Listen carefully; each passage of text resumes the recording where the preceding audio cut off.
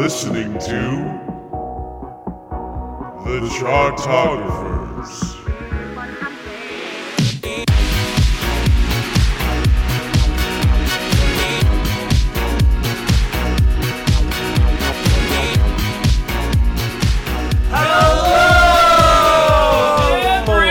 You are listening to The Chartographers. It is a music-loving podcast for music-loving people. We dig every single album by a particular artist, and we rank it from worstest to firstest. And here's the thing, guys. Oh, God. Earlier on in the season, we tagged boos from across the crowd. 0, 0. You do not win Eurovision. But, guys, earlier in the season, we tackled an artist who... Basically, the way I would describe it is that we had an idea going into it, and it ultimately changed during the course of the podcast. He was an artist who is known for, like, a couple big pop hits, was considered one of the greatest pop vocalists of all time, and is also pretty much a schmaltz peddler. And that artist was Whitney Houston.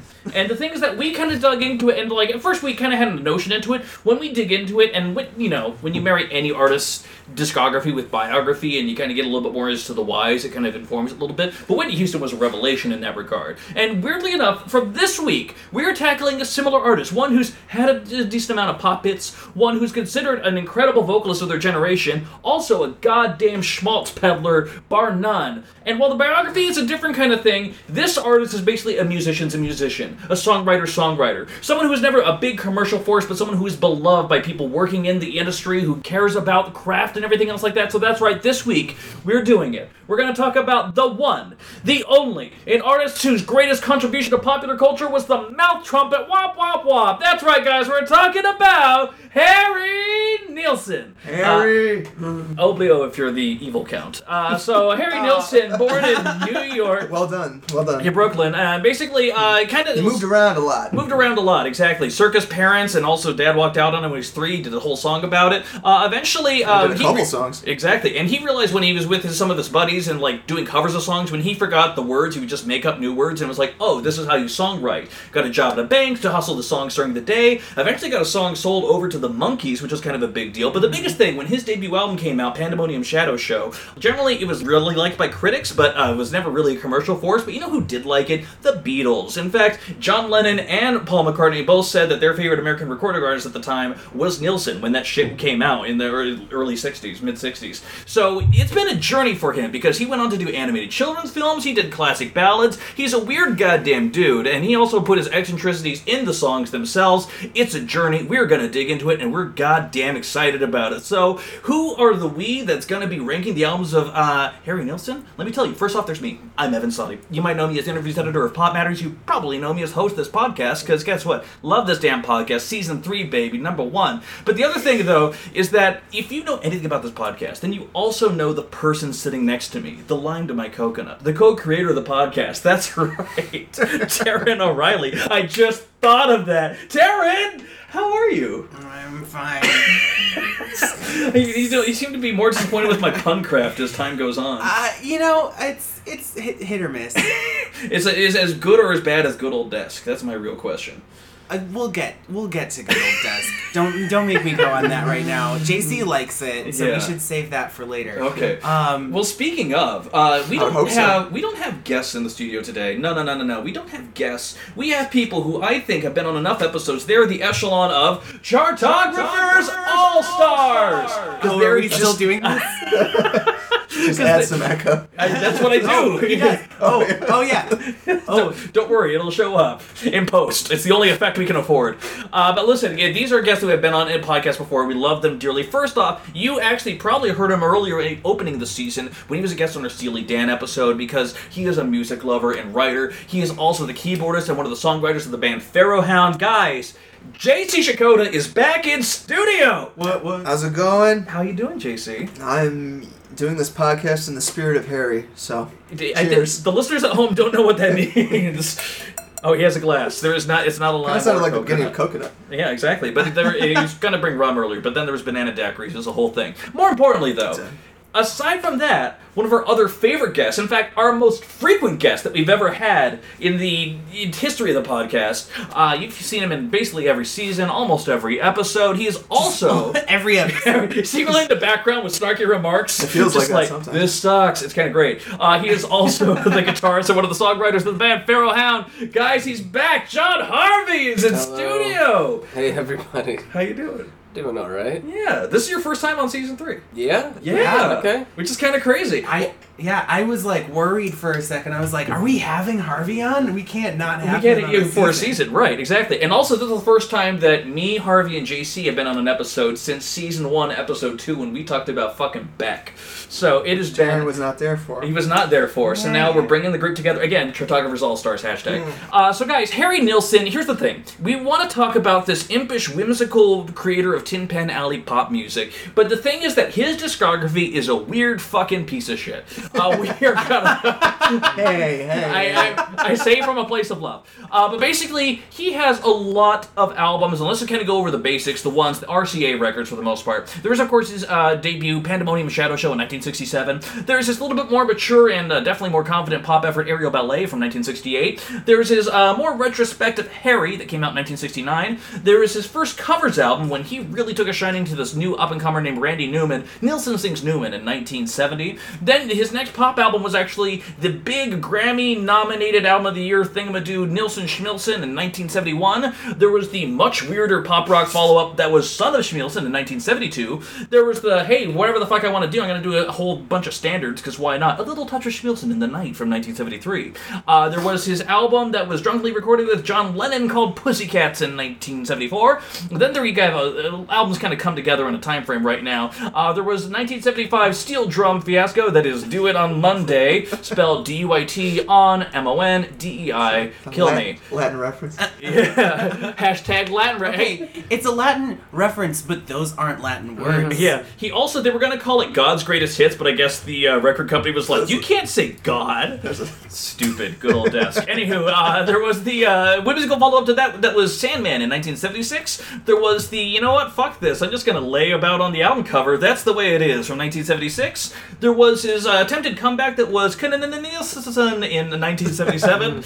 And then after he left RCA, there was one other album he did for Mercury called Flash Harry in 1980. Guys, that's a lot of albums, but also Nilsson, he's got some weird things and he has a lot of soundtracks. So let's talk about some other things. One of the most famous soundtracks that he's done, and the one that we feel like including, is called The Point.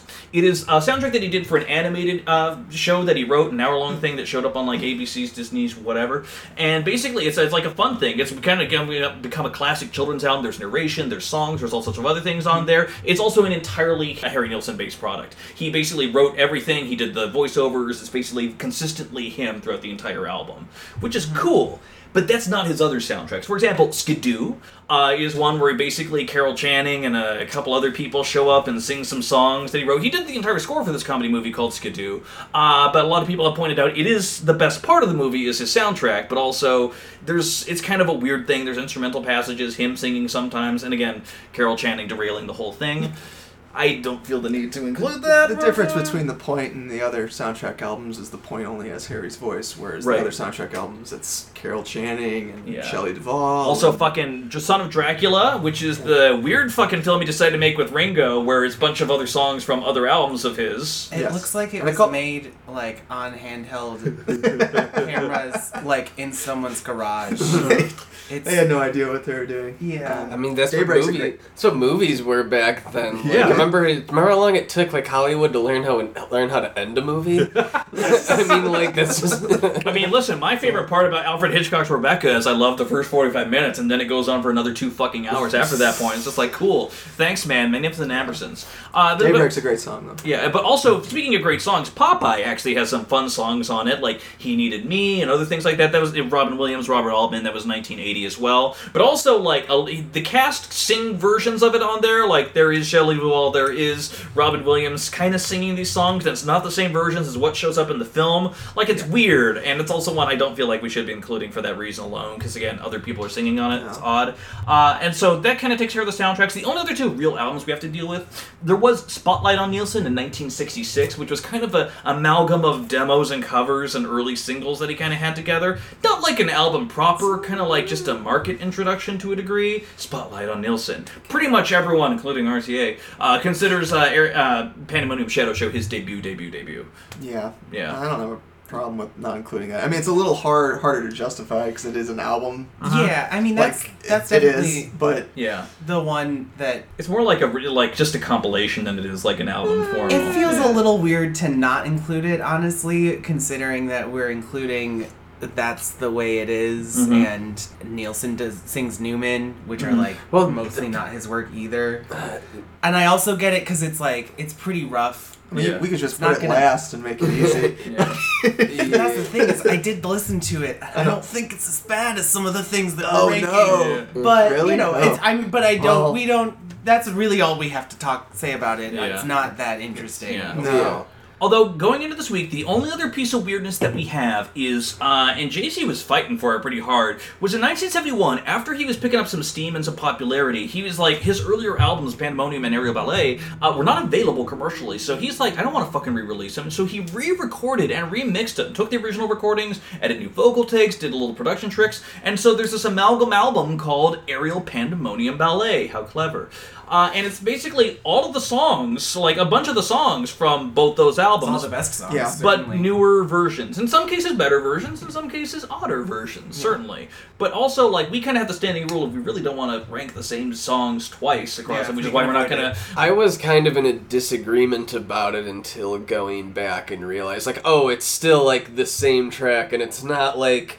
You know what Danger Mouse did, you know, with, like, the White Album and, you know, the Black Album. It's not, like a new reconfiguration. It's really kind of, like, different additions and subtractions, performances, and occasionally they blend stuff here and there, like, add lyrics from other ones. But it's not as, like, extensive of a remix as you'd think. It is like a historically significant album in the sense that it's probably one of the first remix albums. Fair. Absolutely fair. Like true remix albums. Yeah, but we've never really done a remix album before, because again, it's the same songs again, and I feel like that's kind of like disservicing the right, because like, oh, Aerial Pandemonium is better than Pandemonium, but in between them is another album, like, I don't know, that just feels like kind of disingenuous, you know, in terms of... Because I do agree that I think that some of the versions on it are better, but we didn't include frickin' the Talking Heads Stop Making Sense, where all of the versions are better. Yeah. Like, so that's a live album, though. Okay, yeah, but also this honey. sort of feels... I mean, it might as well be like a greatest hits album. Yeah.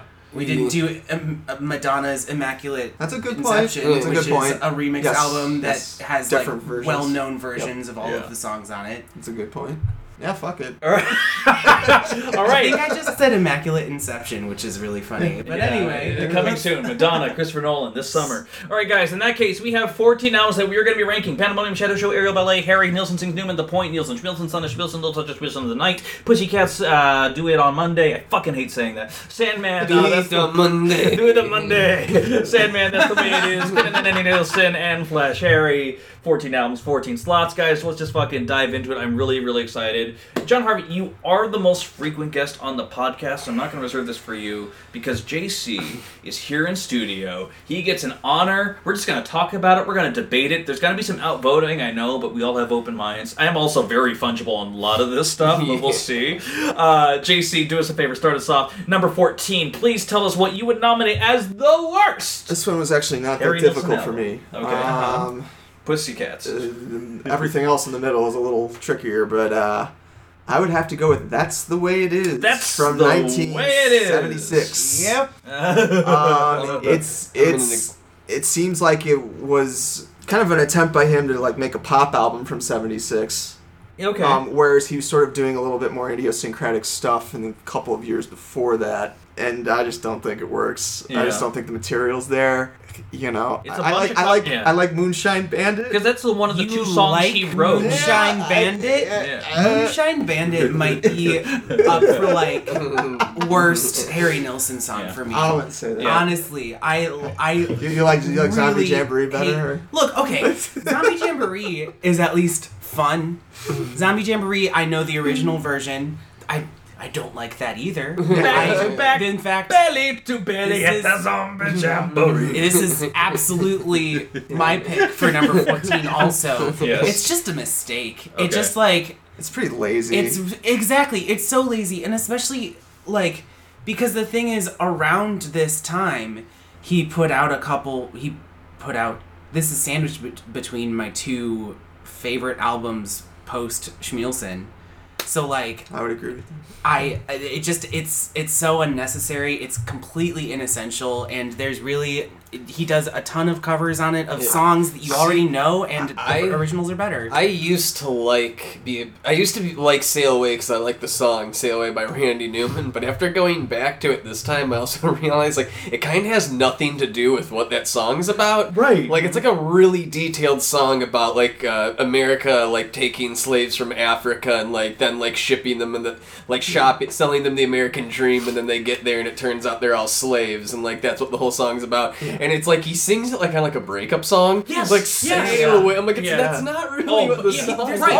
Also, it has like these synth strings that literally are painful. I know it's the mid-70s, synths aren't in the best place, but it's grating. Like, they needed to be mixed down or like, I don't know, EQ'd something. Yeah. It's bad. Well, the other thing, though, and I think for the people who may not be immediately familiar with Harry Nilsson, I mean, he was a guy that in the 60s, he had a multi-octave range that was, like, incredible. It floated. He could hit whistle notes. He could, like, do all sorts of amazing things with his voice. It's really a great vocalist. But the biggest thing is that when he got together with John Lennon and they had their Lost Weekend and Pussycats came out of it, they were egging each other on, and during the recording sessions, Harry Nilsson blew out his voice. This lovely, lovely voice. Literally, his vocal cords were hemorrhaging. Yes. And he said at one point there was blood on the microphone, which is like not something you recover from. Right. And he kept it secret as much as he could from Lennon because they were having such a good time. He didn't want Lennon to like stop and abandon it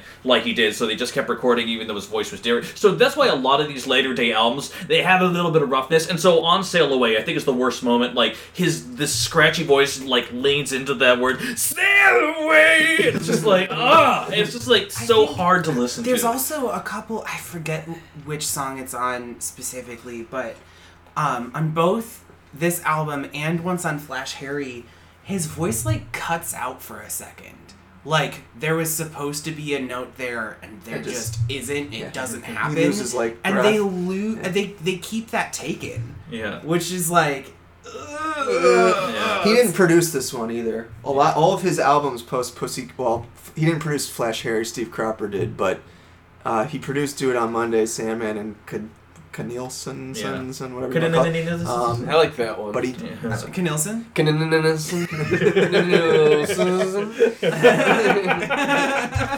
Well, you know, guys, I'm personally, we got 14 albums to go here. I think we can all agree that's the way his it version is. of that is better than Harrison's, though, in my opinion. All right, cool. Well, guess what? It's done. It's done. All right. 14. I'm glad we got to agree on something. It's going to get contentious. John Harvey, what would you throw out for number 13? I'd probably throw Flash Harry in there, just in terms of like what's an essential record to have on there. Even though I don't think it's like, I don't dislike it as compared to like some of the other ones on here. I just think at least the other albums at least have songs I think are more critical to like his development and history, and also just songs that I think are better. If you were to like make a list of like what's the top 30, 40, I don't think you'd ever really get anything of Harry on there or Flash Harry on there. I think Best Move's really good actually, and that's a Van Dyke Parks collaboration. Rain's not bad either. Rain.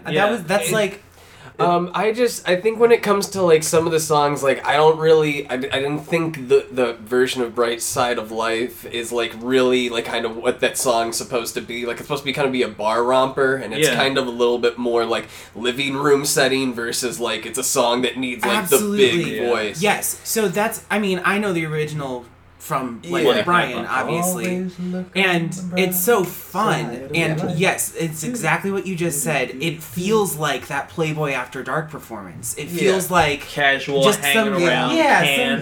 It's like a football, soccer, whatever. It's supposed to be like a stadium kind of feel. Sing-along. Right. And it's a pub song, pretty much. Yeah. I wouldn't put this down there. I actually like Flash Harry. Well, you love the Eric Idle song Harry. So you just like albums from 1980. Yeah, a little bit. Yeah. I responded a lot to the later work more than I thought I would coming into this week.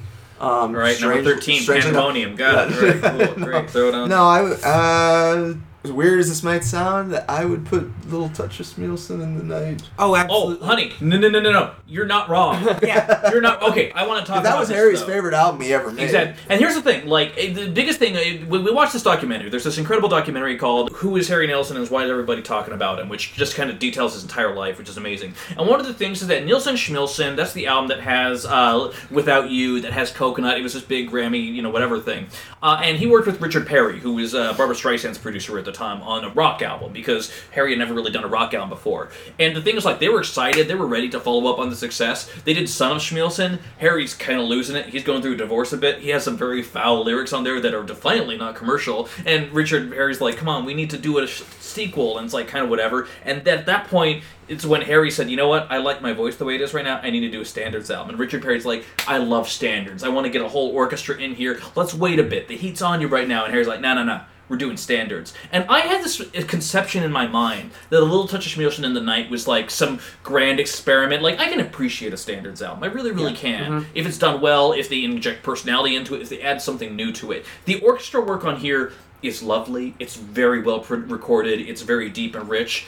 It is a repetitious and surprisingly dull album, though. He just doesn't do anything with them. He doesn't. The thing about standards is that when you have, like, Josh Groban or Frank Sinatra, or they add so much personality to it, but they're also not afraid of going a little up-tempo sometimes. And I think that's where this album really falls apart, is that literally there are no even mid-tempo songs. There's on not this a single record. song with drums on the entire album. Right. No, not even like orchestral drums. Like low in the mix. Give me some timpani. Give me fucking something, because it's just strings and his voice. And I tried is literally so many all we times this get. week to just like give it a chance and let it wash over me and connect. I never really did. wanted to like it. It's got like one of his best album covers, in my opinion. I love that picture. Okay. I love that picture of Harry, but Yeah. I think Frank Sinatra's like arranger did the strings, Yeah, so it's like you Dirk- think it would be good, but to me it's just really monotonous. I think it's also, especially at this time, like some dude who was like fearless with experimenting with like vocal layering,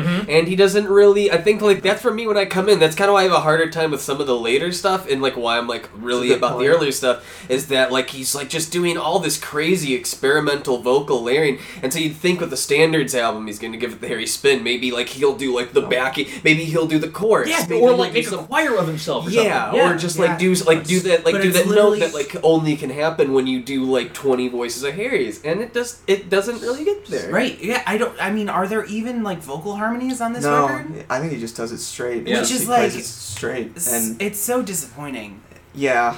Like, it's because that was also, he brought in, like, BBC or whatever to, like, film him doing this, I can't remember, and, like, just to, like, I want a film of this, and it's basically the entire orchestra, him by a microphone, and that's it. And I feel like that's, like, he didn't do any much post on it. It was just, like, I recorded the take, I'm good. I think there was a side of him that knew that, like, with his drinking and his, like, lifestyle, that his voice was gonna get shot. It's, like, weird that he would, you know what I mean? It's almost like he knew that he was going to go on a bender. He was going down. Because he was getting divorced, and he just was like, okay, before I ruin myself, I'm going to do this standards album. Yeah. And exactly, he didn't do post on it, because he was like, no, I have to do this now. Otherwise... And then he just kind of put it out in the world. And even in the documentary, there were people that, one of the songwriters that signed him talks about when he heard Pussycats. He's like, I mean, I know they were daring each other, and I know, like, he blew out his voice, but, like, there's a part of me that thinks that was intentional. Like, there's a little bit of a self-destructive attitude. The guy from towards America. that. Yeah. It's like, he was just saying that, like, it does seem rather intentional, especially with, like, the lead-up with this album. Yeah. And the other thing, too, just the last thing on Touch of Schmilsson, and then I think we should move on. Fine with And that.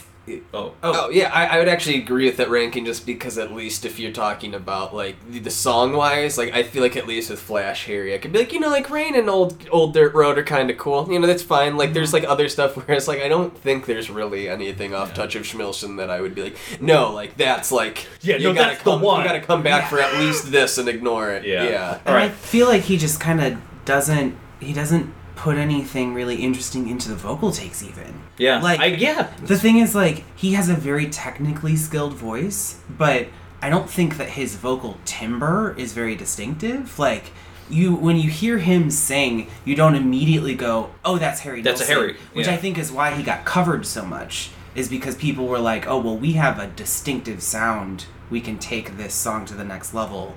And Hi, I'm in Three Dog Night.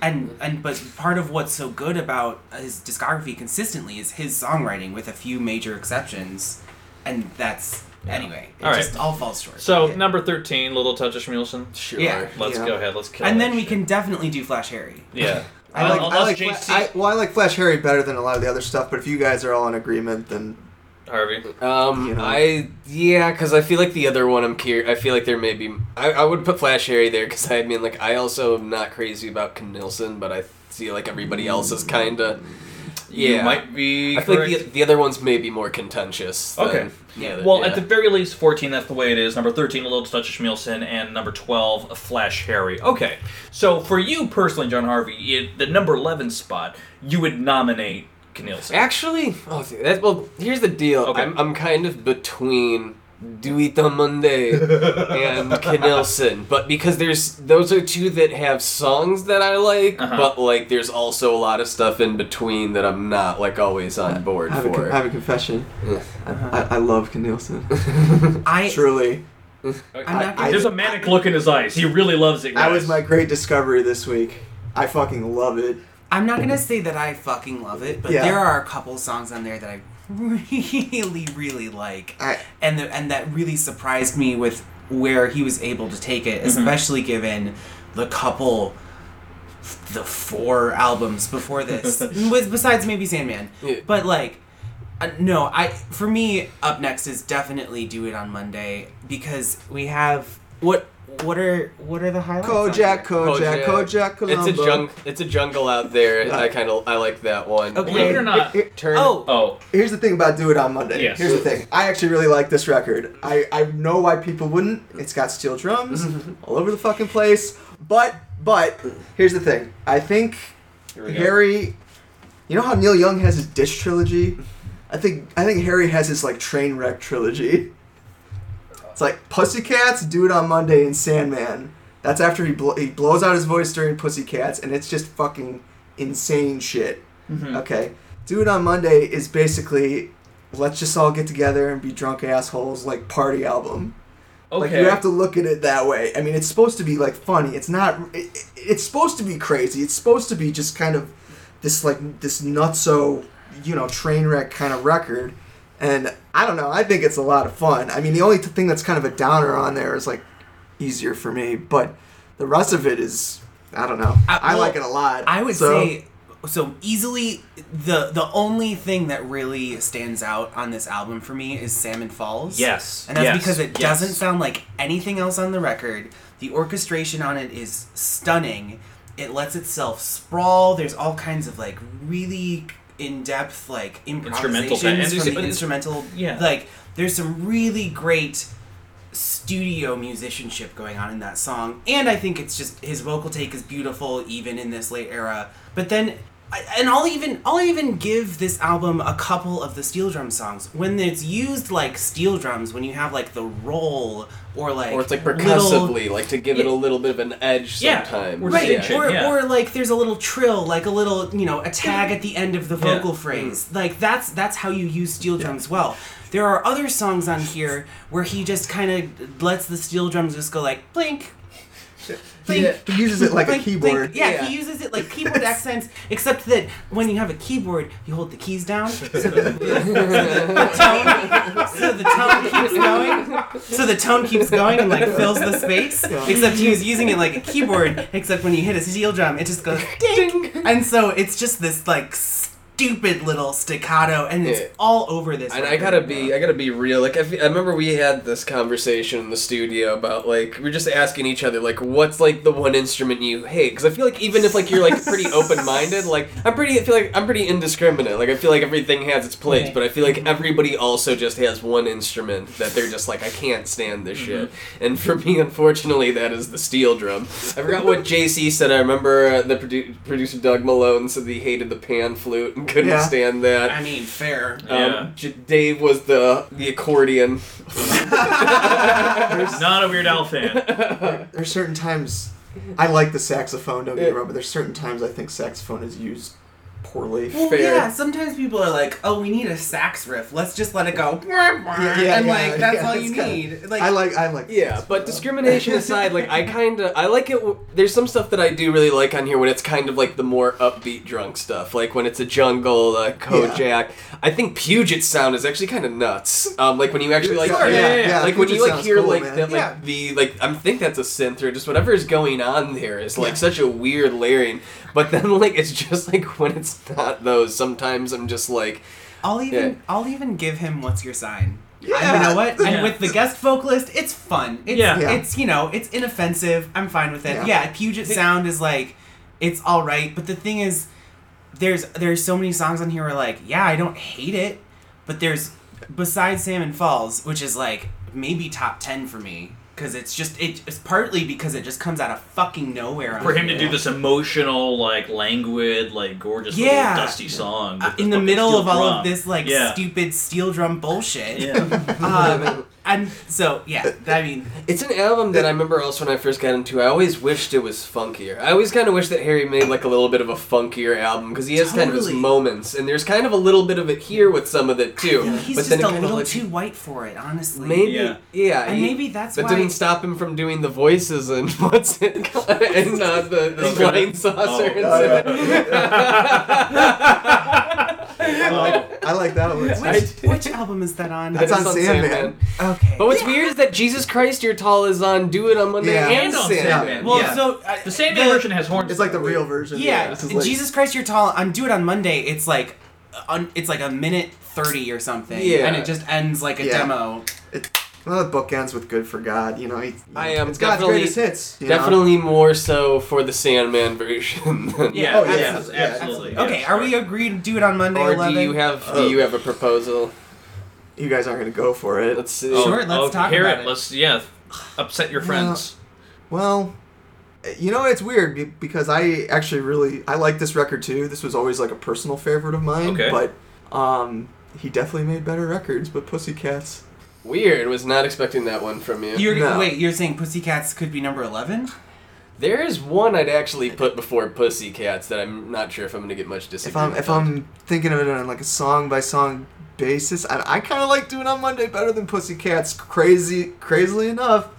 I'm like smiling because I'm shocked by that, but also I'm thinking about it and I'm like, are you right? Because you're JC. I don't want to give you that credit, but like. Are you? Okay, but can we at least talk about Pussycats before we dive into it? Sure. Yeah, and then I also want to hear your nomination, John Harvey. Okay. But Pussycats, again, his John Lennon record, and the thing is that you got to keep in mind, a lot of people really embrace Nilsson Schmilsson because after being kind of this quirky and idiosyncratic pop singer, this is him doing a rock album finally. Nilsson Schmilsson, it's very much pop. And the thing is that Harry didn't do many rock-like tracks, and like the ones that he did were very clever. Like I think like the closest thing you were kind of getting to rock early on was tracks like maybe like You Can't Do That, the Phil Spector, not even that, but like Rainmaker. There's like really not like a lot of like very rocky songs. Definitely. Yeah. So like when he comes and do this, I think like, and when he did do it, like you got crazy songs like Jump Into the Fire. There's a very interesting twist to a Harry Nilsson rock song. So when you say he's teaming up with John Lennon, like you kind of like, okay, let's do it. Like Harry's making the rock album. Yeah.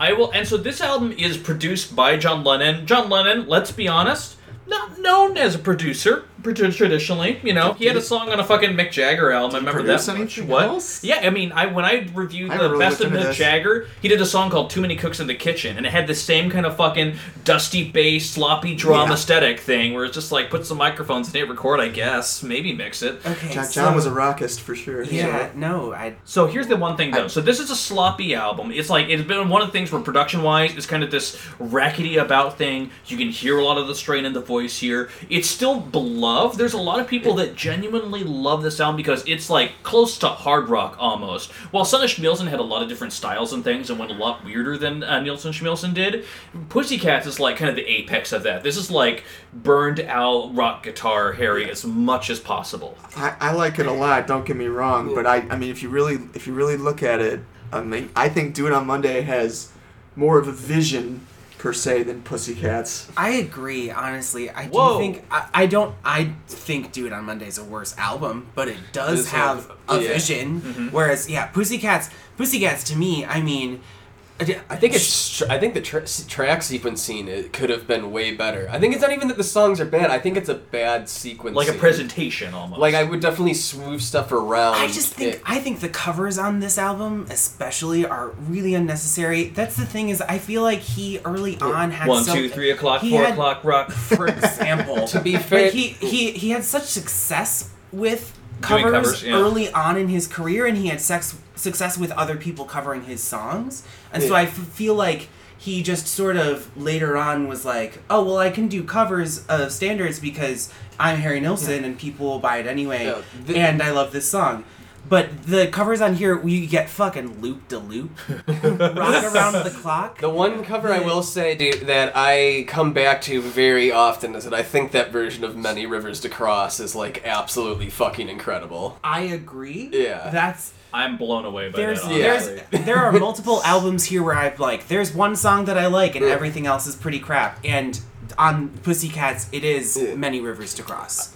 It's sort of like a mind games out too in some ways, but I like it too. It's the only one that I think actually gives, it's the only one that gives you like it like fits your expectations of a John Lennon Harry Nilsson album. Right. Okay. I think his version of Subterranean Homesick is really good Blues too. Awesome. I think that's great. I rank it higher because I think there's just more songs that I come back to more. Like I have an opinion that usually gets a lot of eye rolls that is going to be like seasoned across this episode, but I think that like Harry Nilsson kind of has like a lot of ties to like hip hop when you really break it down, and like is also kind of has these weird things like an amazing flow in terms of how he does it. Okay. And like you kind of get that on songs like All My Life, where he's just kind of like I've been spinning around, doing all my life. Like he kind of fucking like he kind of spits and has like really like groovy like rhythms when he goes on there. I'm sorry, I'm not gonna give you that. That's cool because we have more evidence once we get closer to some of these earlier albums that how some of the people that he's tied to are tied to legendary hip-hop tracks when you break it down with some of the producers and some of the people that played on his tracks. Okay. I still think that using flow to describe his vocal takes on here is really generous. Well, that one and For All My Life, there's more flow in early Harry Nilsson, just like the way that like he's spitting like all of his lyrics out there. Okay. And there's just like cramming as much in there as possible. He's got mad flow on the Flying Saucer song. But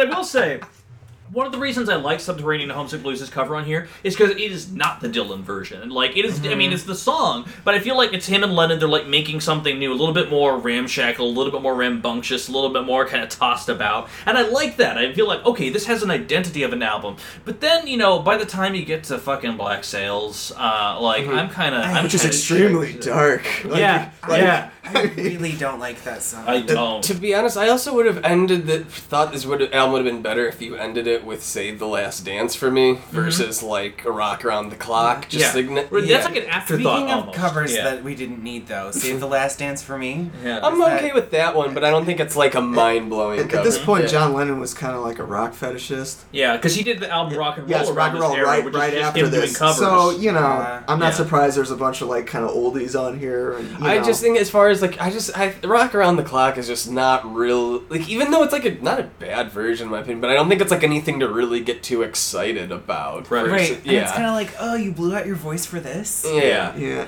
So it's a jerk-off album. I like it a lot. It was one of my personal favorites once upon a time. So, but you're throwing it down here. I hadn't listened to a lot of the later material before this episode, and I really responded to a lot of it, not gonna lie. Yeah. So, I don't know. One I would throw down before Pussycats, and I don't think I'm really gonna. I don't think people are gonna go down for this one. But in terms of like carrying the essential songs, like that's like very critical to his growth as an artist and all of that. I don't think the point really is as critical for him as growing and as many must-hear songs compared to, like, I think there's still a few more on Pussycats that I say this is, like, essential Nilsson versus The Point, which I think kind of has less of that, even though I like The Point a lot. I actually think it's a more enjoyable album overall, but maybe not as essential. Taran is shaking I love the his point. head. I love the point. Okay, so just briefly, my dad must have put this on as like a children's record for us, and like I watched the point as a child. You know, I think he was not like a diehard Harry Nilsson fan, but you know, this is when he was listening to music. He was a teenager in the 70s, so we had a decent amount of Harry Nilsson in the house, and I fucking love the point. I would say that Me and My Arrow, known as one of his best songs, I think rightly so. I think it's a really good little pop number. It's also very child appropriate, which is not a plus or a minus really, but I think, like, Think About Your Troubles. That's a really, really good It's song. a fucking great song that he copies later to not quite the same effect. And then the other thing about the point is that when you take out the interludes, which I sort of just don't even really count as... I mean, they are part of the experience, which is why, I mean, this isn't my top or anything, but when you take out the interludes, it's only 7 songs, and I think those 7 songs are pretty solid. Right. Yeah. Hey, Taran, did you know that Me and My Arrow was sampled in a hip-hop song? You know, I was gonna say. Which one, John Harvey? Tell me more. But you know, in defense of John's statement that Harry has mad flow, me and My Arrow does kind of have this weird like proto kind of hip hoppy thing. No, it's not a hip hop song, but I'm just saying there is something extremely unusual It was about sampled by that song's Blackalicious, if I'm not that song's mistaken? rhythm Oh, section. Blackalicious, yeah. No, Blackalicious is awesome. Yeah. I mean, I'm down with it. Right, now, I'm not going to necessarily entertain the flow argument, but here's the one thing I will say, though. The point, the thing about the point is that I feel like it's not going to... Maybe, like, if you grew up with it as a kid or something like that, that's one thing. But the thing is that if it has good songs on it, I think the narrations, the nice thing about the narrations on here, of him telling the story of Oblio and the town of the Count and whatever the fuck is going on, is the fact that you don't need to actually see the film. Like, it's all very consistent. And when you listen to this record, we're talking about, like, visions that he puts forth. You want to put this up against fucking Pussycats or Do It on Monday, the point is considered. It is whole. Yeah, it is sure is. absolute. Absolutely. And so, like, so for me, like, it's one of the things, it is not going to be my number one. It may not even be in my top 5. It's fucking better than either of those 2 albums, just in terms of pure Honestly, artistic You were talking vision. about fetishes earlier. I like really dig like that time before. I feel like they reached a point towards the late like 70s when like with synthesizers where people kind of figured out and decided how you had to play a How you can use synthesizer. it. Yeah. And so like I'm really into like those early synthesizer albums where they'd usually just give it to classical composers and they Like, would let's just basically do classical music. Or with like that. Wendy Carlos with the fucking Clockwork score. What was like Plantasia? Like like fucking like they're just, and I kind of feel like that's in the same vein where there's some really kind of experimental, weird, interesting tones and works that I feel like exist before somebody decided how you had to play a synthesizer. And that's the thing about the point is that musically it doesn't sound like any other Harry album, which is something that I think is like fascinating because when you think about these little kind of chugging little rhythms, this and then you have these nice little like repetitious string sections. Yeah, I mean it is so funky. Oh my god, it's jiggy. It's hip hop in the same way that like early MJ is hip hop. If you really want to go that far. Thanks, Harry. God damn it! Anyway. This is in the spirit of Harry. Yeah. I guess he keeps doing that. It's not a thing. Right. So in that case, though, I mean, listen, I'm happy to talk about the point. I think at a later time, certainly. But as of right now, and talking about it, for me, Do It on Monday, Pussycats, I feel like those got to be the next 2 to go. Personally. Definitely. Yeah, I think that was a pretty good defense as far as ranking albums. I think The Point is definitely a more concisely vision album. But if you are still just trying to talk about like which succeeds at its goals better, even if I don't like the goals of Do It on Monday, probably succeeds better than the goals of Pussy. But I don't. Yeah, I completely disagree. I think that Do It on Monday falls on its ass. I seriously like. I really. It's some of the worst instrumentation in his entire discography. I'll tell you why. Guess what instrument's on that album? Steel drums. Fucking steel drums, baby! I mean, just, like, I think that his whole career would have been better off if he had just never tried to go tropical. Well, and that's the thing. Well, it's weird is that he goes from being like super unique to kind of being this weird amalgam between like Jimmy Buffett and Billy Joel. That is exactly what happens to me. I hadn't put it into those words before, but you are so correct. I was actually going to say, I Don't Need You on Flash Harry is kind of like a Bob Seger / Billy Joel song, a little bit. Whew, wow, we're getting some lightness, I'll let Evan decide the tiebreaker. I don't feel...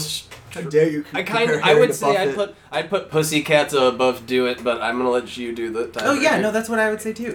I would put Pussycats above Do It. Yes, absolutely. Yeah. Okay. So I think that is a fantastic thing. So let's go ahead. Let's put Do It on Monday at number 11. Let's put Pussycats at number 10. Okay. Great, we've broken into the top 9. We're 45 minutes of the episode. We can probably do 1 or 2. I feel pretty good about it. We are down for the record for those at home. Pandemonium, Ariel, Harry, Nilsson Sings Newman, The Point, Nilsson Schmilsson, Sana Schmilsson, Sandman, and Kinnanen Nilsson. So, I know you threw out Kinnanen Nilsson. And you know what? Here's the thing. I just said that and I'm thinking about it because I feel like, you gotta keep in mind, Kinnanen Nilsson was, in fact... a actual like comeback record to a degree. It was him like writing all his own songs. It was again. Supposed to be. And believe it or not, RCA, they heard it and they were just like, you know what? We think you might be right on this one here. They were getting a whole promotional budget ready behind it, but the biggest thing is that then Elvis Presley died, and he was on RCA. I thought that was Flash Harry. No. No, he was on Mercury for Flash Harry. Yeah. No, Nilsson was the one where basically Elvis died and RCA took this and a couple other new albums, and they just put all the resources towards the last album that Elvis recorded and his whole back catalog. They're just like, well, he's going to sell the fuck ton out of this now, so they just made it all out there. So he kind of fell the circumstances. I would say Nilsson is not one of my favorite albums. I do respect it, though. It's one of the things where, like, I can see him kind of getting back into the groove, and more importantly, more than a lot of these things, you can hear him have a little bit more fun again. Way more fun than that's the way it is, for fuck's sake. But, like, I enjoy it. I really enjoy Nilsson as well. I think All I Think About Is You is a very nice, understated opener. Mm-hmm. I think I Never Thought I'd Get This Lonely does what really... It's not my favorite, but it accomplishes what it's setting out to do. And see, that's how I feel about like mostly this album in general. Like I do like that second one, and I think Perfect Day is a pretty great song. Yes. But it's not like when comparing it to some of his other works, even the songs I think are good aren't necessarily I think still like top tier. Yeah. And also because there's kind of like there's a very specific energy and like tone to like this album. Like I don't feel like you get like really like heavy moments. It kind of rides out, and like honestly, like the thing is, like sometimes this album kind of sounds like the soundtrack to Erectile Dysfunction. Like it's a pretty flaccid album. So it's not a hip hop album, is what you're saying. It is a little more down tempo. I just think the orchestrations are fucking gorgeous on this thing. Like they're like kind of amazing. And the thing is that like part of it like kind of tricked me though. Honestly, the orchestrations are so lovely and so enmeshed in the production that when I was kept listening to who done it, it's like then the clouder at 5, I was still alive, and the Smiles were walking, and then I was thinking about like the melody to Coconut. You put the lime in the coconut. Yeah, it's one of the things where it's just like this goes back to his melody. Yeah, like all over that's again. Definitely one of the ones he recycled. But on the other hand, this album has Lean on Me, which I think that's the thing. I think I hear what you're saying with this album is kind of flat, because I think it's one of the most produced sounding albums that he put out. Mm-hmm. It like Lean on Me is very produced, but I think that's why I enjoy it so much is because it really has growth. It really like it swells and then explodes into the ending. Sweet Surrender. Yeah.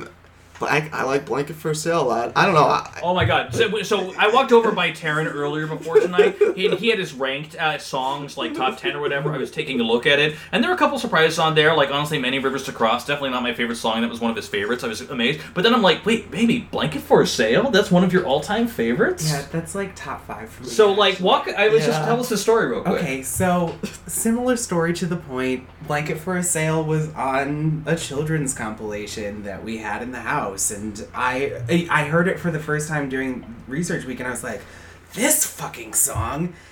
I didn't know this was Harry Nilsson. And then I looked it up. I was like, I think I know a cover of this. And no, it was the original. Oh, wow. Like it was this version of the song, and I have listened to this my whole life. And I think the orchestration is really good. I like how as the song goes on, they get sort of detuned and they're sort of sliding between notes, sort of like it's because it starts and with the it feels like it's maybe gonna be a lullaby, like "When on the Ocean," especially with the lyrics "Blanket for a Sail," and then it gets uneasy. Like it goes a little like this was a lullaby, but it's a little bit of a nightmare too. You're in a storm on this ocean, and I think that it's actually really cool. Again, you can really hear in there that there's direction and production happening. Like he had a really clear idea for this song. Yeah. The vision of this album, I just think it's one of his most complete records. Honestly, like front to back. I don't think the peaks on this are as high on, obviously, some of the earlier albums, even some of the lesser earlier albums. But as a whole, I mean, for me, it felt like an experience to me. And I gravitate towards albums that are an experience, I think. Yeah. And unto themselves. And I gotta be honest, when Harvey tossed it out there a couple placements ago, like, I want to throw this album out here, I'm like, nah, man, there's a lot of things on here. But now we're at this point when we're looking at his discography where, like, I tossed it out there, I said, you nominated it, and I'm just, like, looking at it, I'm like, you know what? I mean, I might be maybe thinking it's time, but what I really want to hear is someone else have a nomination for what they would throw at number 9 at this point. Because, like, I was looking at the track list of some of these other ones, and I'm like, I might have a nomination on here, but honestly, it might be down to this. What do you got, JC? You've been opinionated, JC. I would put Shadow Show or Son of Schmilsson down here, personally. No. No, and like I was surprised by how much I like Nilsson, but there's really only one album that I would put lower than it, and judging the room, I guess it's gonna be controversial, but it would be Sings Newman. Like I wouldn't totally disagree with you on that. Okay, so here's the other thing, too. I was thinking about Sings Newman, because for the right, I mean, like, when he decided to do a whole album of, Randy Newman songs, it seems like a thing to do now, but you gotta keep in mind, this came out in 1970. Randy Newman was still an upstart songwriter. He had yet to have a hit with Three Dog Night doing Mama, whatever. But, Mama Told Me Not to Come. Doesn't he write a song on Harry? Yeah, he wrote Caroline. No, he wrote Simon Smith and His Amazing Dance. Oh, which is kind of a perfect end joiner for like how he kind of goes into his next part of it. And so one of the things, like, this is an album that Harry produced himself, and it's one of the things where, like, by producing it himself, Randy Newman played piano on it, and then Harry went and recorded about 800 different vocal takes because he wanted to make a choir of Harry's. I get it. And honestly, when you think about this, especially compared to a Little Touch of Schmilsson, honestly, I like a lot of what Sings Newman has on here. Like, it's just, the production is very simple, it's lovely, it's pastoral, it feels like a postcard of an album I feel about sometimes. Nilsson Sings, I feel like how JC feels about Nilsson. I think it's like one of the more complete albums that he's got on there. I think also when you even check out a lot of the Essential albums that were made, you'll definitely find, like, surprising, like, picks from that one. Like, I don't think there's really any song I dislike on this album. There is a big difference, though. There's, like, it's like the songs are good. Yeah. Well, it's a covers album. Yeah. There's no original material. Yeah, but the other... Oh, go ahead. Which, I mean, I guess you can look at it that way, like that doesn't matter, but I mean, I think it kind of does. If you're talking about that his most successful song was, like, other people's covers, I think that's still kind of in tune for Nilsson, and puts enough of his own spin on him where it's really pretty removed from the Newman version. I definitely... I agree. I think that I understand why he did this album, because he's a much better singer than Randy Newman, and I think that it definitely, some of the places he goes to on here are incredible. I really like the Beehive State. Yeah, I think too. that's sort of it's a sound that we don't get from Nilsson a lot. So, but then Dayton, Ohio, 1903 kind of got me like this. I think historical that's gorgeous. flashback. Just that stretch, I'll Be Home, Living Without song, You is such an incredible... I'd probably agree with I'll Be Home one, and then next for me, Living Without You. Like, that 1-2 punch is, like, just Incredible. yeah, incredible. I mean, I'll Be Home, the production on there, I mean, because there is very good use But think of about synths. the production on Perfect Day, though. Like with that, like the vocal core, whatever's going on in there. Every last song on Knilsson. Yeah. I think I'm still just more impressed since like I'm more come to Harry's a little bit for the voice. Like I just think like some of that shit, like because Nilsson Sings Newman is also an incredibly minimalist album for the most part. Yeah. Like Cowboy is an outrageously. It's essentially like these weird 2-note things over verses before like a 3-chord thing. Like it then with. I just think that's also. And he throws the allusion to Midnight Cowboy on at the end. Yeah. Which is kind of nice. But then he's got a little guitar thing going on Vine Street, which I'm down with. But then Yellow Man has not aged well at all. Questionable if it should even be written. Just putting that out there. That's a little bit of just putting saying. The only song is I think it could have ended stronger than So Long, Dad. Mm-hmm. Yeah. Another song about his dad. He's just like Everclear. Yep. I just like I hear what you're saying, Harvey. I don't think that Nilsson Sings Newman is essential. So I would honestly, I think that there are songs on albums that we've already buried that are more essential to his discography than anything on here. I don't know. I still kind of disagree on that because I don't know why anybody would need to listen to Nilsson besides Perfect Day. Which it's so funny that you keep saying that because Perfect Day is pretty unremarkable to me. Oh, it's far pretty... from my favorite thing on there. Mm-hmm. Here's the thing. Okay. John, you were saying that you go to Harry for his voice. Yeah. And obviously, his voice is like a big deal. But the thing that I like about Harry is his eccentricity in his songwriting and just, he's kind of a quirky guy. And to me, I think he actually probably viewed himself as a singer first, truly. But for me, it's all about the songwriting. And a straight cover album... I'll take an album of entirely original Harry material, even if it's Nilsson Sings Newman. So, over that. I mean, you still have the point. Well, I mean, and here's the other thing I will say, though, is the fact that, I think we're talking about Knilsson, we're talking about Nilsson Sings Newman, and I think we're getting into, like, good album territory at this point. We really are. One of the things I will say, Knilsson was a comeback album. I do, like that he's kind of getting into the fun of writing songs again. The thing about Nilsson Sings Newman, plurals and cons aside, much like The Point, though, this is definitely, he has a distinct vision. It's not him doing the standards album and just kind of fucking about with an orchestra for a while. This is him, like, very consistently, I want to focus on this one brand of songwriter. I want to take on these characters in the story. And I think he also, part of the motivation here is I want to do this songwriter right because I think that he is an incredible songwriter and deserves more exposure. And that was successful in a certain way. It really helped launch Randy Newman's career. Yeah. And so it's one of the things, it didn't even feel like a favor, though. It just felt like something that he just, was like a natural progression. Yeah, that's, I think, what works best about Nilsson covers is when he does feel really strong in it. Because you'll find, like, you have these Beatles covers that are just not really all that interesting. Well, the Beatles covers, they're not the most interesting Beatles songs to begin with. They're really and then covers. He just re-sings them. He doesn't reinvent them in any way. He loved the Beatles, but I think he almost had too much reverence. Right, he didn't want to fuck with it. He was afraid to experiment. Aside from the first, when he does You Can't Do That on Pandemonium, which is just a fuck about of 18 different Beatles references crammed into one song. I mean, we'll get to it, but of all the Beatles songs to fucking cover, of all of the fucking Beatles songs to cover, you go with You Can't Do That? Because it was sick. It was fucking awesome, and it made him money. Lots of money, and it hit. He nailed it. It was all in the title. When you can't do that. When you said it was sick, that's not what I thought you meant. It's a little sick. It's a little fucked up, and I think that it's very hip hop. It's really hip hop. Because that album is like super, just like incredibly 1966, 1967. Oh, absolutely. I feel like that's like way more an iconic 60s song. It has like way more.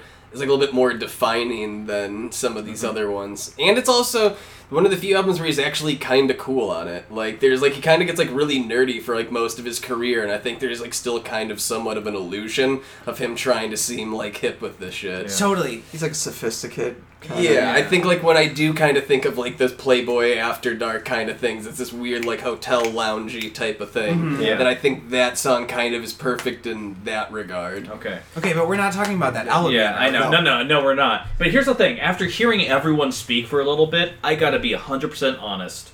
I think y'all have convinced me. I think it's basically down to Sings Newman and Nilsson at this point, personally. Like, it's one of the things, like, the spots, I mean, I might be a little bit on about, but, like, I feel like every other... I'm looking at the other albums that we have yet to rank, and I feel like there is so much more territory and so much more excitement and joy and color on here. For me, I don't think either of these albums are going to be part of that same level of conversation. I feel like it has to be one of the two. That's just what I think. Thoughts? Ideas? Agreements? It's reasonable. Okay. So in that case, it's one of the things where, like, I can kind of take it. Part of me... I like the vision of Nilsson Sings Newman a little bit more than Nilsson, but honestly, if it was the other way around, I could maybe see myself going that way. Harvey, you're pretty much standing hard for Sings really Newman. Don't like Nilsson. Okay, that's fine. You know what? And guess what? These things happen on the podcast. So, what do you say, JC? Nilsson Sings Newman, if that's the... Yeah. Mm-hmm. At number 9, you said? Yeah. That's... I agree. Okay, so if we do that, though, can we at least put Nilsson's above? next. Yeah, okay, that's, all right.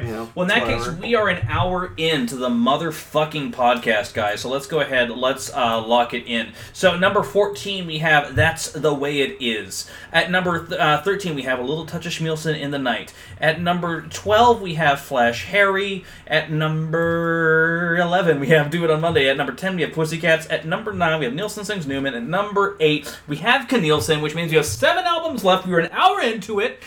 There's going to be a part 2. We're going to record it in just a little bit. It's going to be great. We have these 7 albums left, and I'm excited about it. In the meantime, though, JC, John, thank you so much for being here already for this one part. I very much appreciate it. We have a lot more to go into. Taran, of course, as always. We have opinions. It's great. No, you don't care about that I'm here, apparently. You're not very hip-hop, I gotta be honest. I'm really not hip-hop. There's so many more hip-hop facts coming in, dude. I did a lot of research, dude. A lot of essential hip-hop sampled icons coming up. You know what? I'm so glad that we could do this artist for John Harvey's last episode. Isn't it so great? Yeah. It's amazing. In the meantime, though, guys, you probably have a lot of opinions. Please do us a favor. Find us on our Facebook. Send an email to thechartographers@gmail.com or just comment on however format you're listening to this to. Let us know what you think, because we would love to comment and be snarky about it. In the meantime, if you could do us a favor, if you like this at all or hated it, whatever, do us a ranking on iTunes. The more rankings there are, the more visibility there is for the show. It's awesome if you do that. We appreciate it. I have a cookie in my pocket. More importantly, though, we have a part 2 coming up right after this, so if you can please keep on listening, because you know that we'll be. See you on the other side. Have a good one.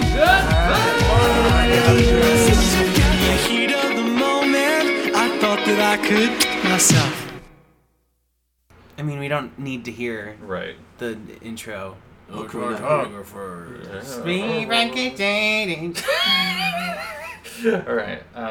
that case...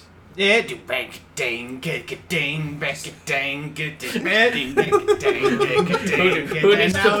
it's fading Steel out. drums. Alright, guys, ready?